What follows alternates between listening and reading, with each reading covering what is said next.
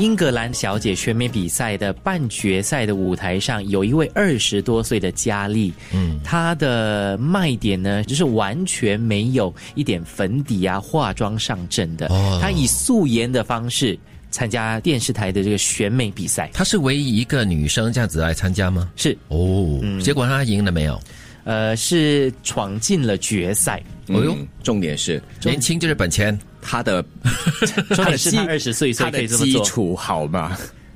也就是说基本色好吗？对，基本色。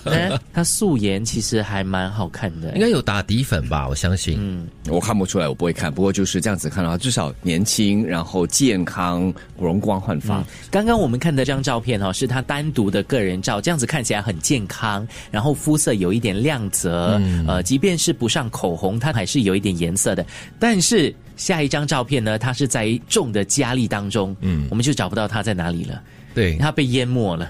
其他人就是你知道吗？眼妆啊、眉毛啊画得很好看，颜色很突出。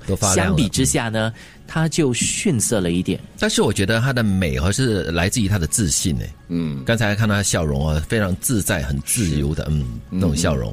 我们数码洋人一般上他们或者是包括了印度人，北方的那些对，面部一些轮廓非常的鲜明。对，如果有哪一天就是选美的话，那个妆是他自己上的，自己化的妆。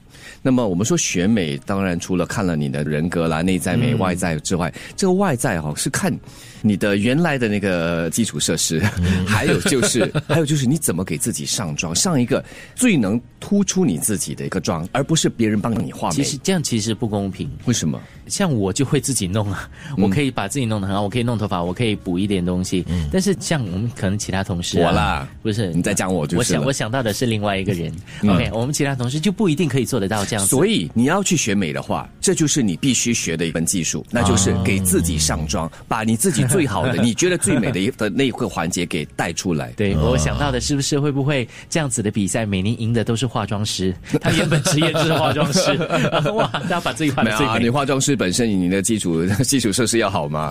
这就是说你本身的条件要好啊。但不是所有人都是。但我想到一个东西，你们有没有曾经跟一位女生说过，其实你不化妆比化妆还要美，这样子的一个该被雷劈的话？不会啦，但是事实嘛，是事实的话，我就会平心而论啊。OK 啊，我跟人说过，我有跟好几个女生，真的她们不化妆会比化妆好看。是当年的那些艺人吗？